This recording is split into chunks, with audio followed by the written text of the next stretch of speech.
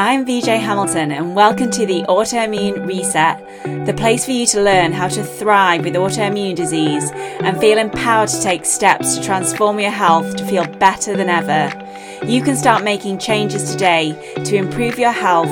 So with every episode, my mission is to share with you simple ways to up-level your diet and lifestyle with key learnings from my own journey reversing autoimmune disease and inspirational stories from those who have reset their autoimmune symptoms and are now thriving in life. I suffered from autoimmune disease for over 25 years and now I live symptom-free, and I wish the same for you as well. So thank you for being here and sharing this time with me. Now let's get started.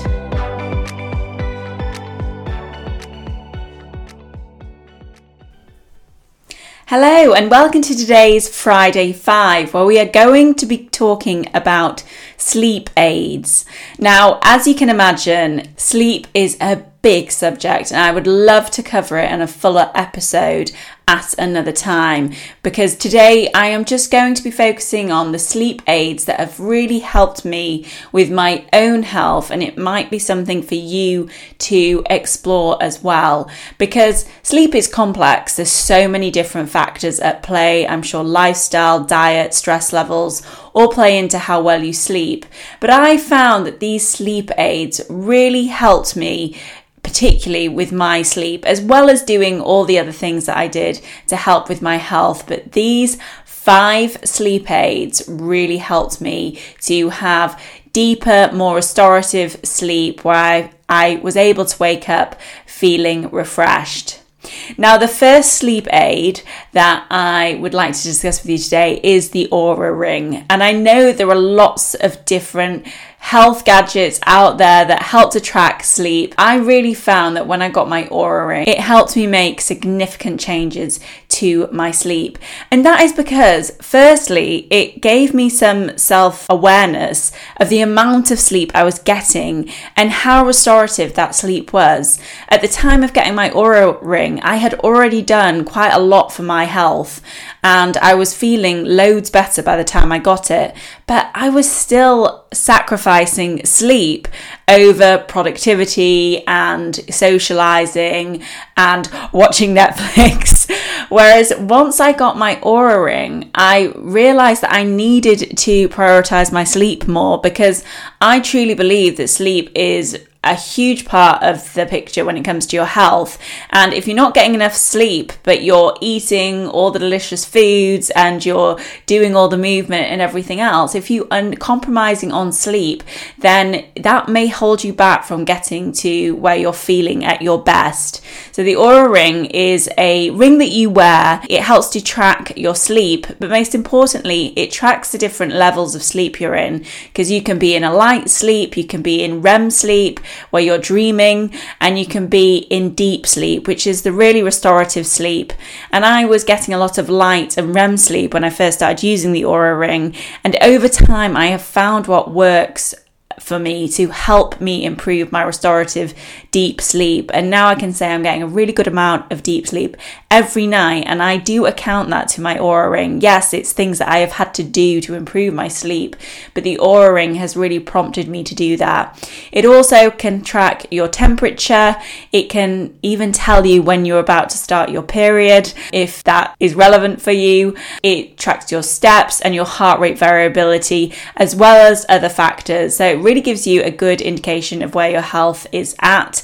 And when you use it consistently, I know when I've been sick and I've been ill, it's shown that I have a very raised temperature, so I've known that I've had to take it easy. And the good thing is, it's just not there to promote you to do more. It actually promotes you to do less. It really checks in with where your body is at, and it will give you some warnings if you need a restorative day. The next thing that I have just started using recently, but it has been such a phenomenal change that I wanted to include it, is a weighted blanket.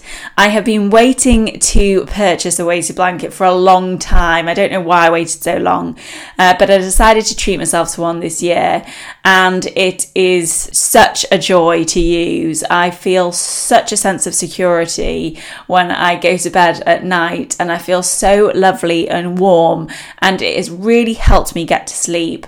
I will say for some it may get a little bit hot, but it is certainly a nice thing to get into bed with the weighted blanket and just really calm down, because they have shown that weighted blankets can help to encourage the production of serotonin, which can also increase melatonin levels, and melatonin is the sleep hormone, and we need that in a good amount to get off to sleep on a night time. And it can also help reduce the stress hormone cortisol, which we would expect to find low at the end of the day, but it's not always for some when your circadian rhythm is out of balance. So I'm so happy to have bought a weighted blanket, and it just really helps me calm down at the end of the day, and I do sleep with it, but I would say for some people it may be a little bit warm. The next thing that I have been using for quite some time now is blue light blocking glasses, and I will put the blue light blocking glasses on at about 6 p.m. at the end of my working day. I will put those on, and they really help to reduce any light exposure on an evening, because I feel that I am particularly sensitive to light. I really don't like any lights around me when I'm sleeping. It can keep me up and disturb my sleep, but I really need that downtime as well before I go to bed, which is why I like to put them on at about 6 p.m. I do use my phone and some screens on a night to about 8 p.m, and I often will turn my screens off after that, and if I have any reading to do, I will read a book or I will read on paper rather than a screen. And by wearing those blue light blocking glasses, it gives my body the indication that it is getting close to time for sleep. So I'm starting to wind down, and they have shown that blue light blocking glasses can help with optimal melatonin levels when you get to your bedtime, so that you can fall asleep more quickly. And that's what we all love to do, is to get to bed, to maybe do a bit of reading, and making sure that we get off to sleep quickly and soundly. Now, next is a journal, and in particular a worry journal, because I find that on a night, especially when you start thinking things through, you can end up really overthinking things. I don't know why it seems to happen more on a night, but I do have a lot of clients as well who will tell me that they will wake up in the middle of the night, which could be a sign of blood sugar dysregulations or something going on with the adrenals, but they have spiraling thoughts in the middle of the night. And the research has shown that just by writing those thoughts down can really help to clear your mind.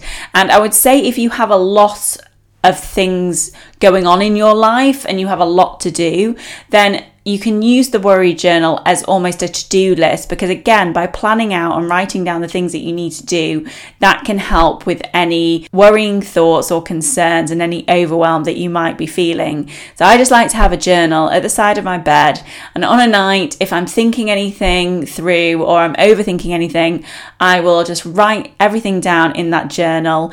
I don't tend to wake up in the middle of the night, but I do think if you are waking up in the middle of the night, again, lots of thoughts going through your head, just pick up the journal, write it all down, and then do your best to get back to sleep if you can.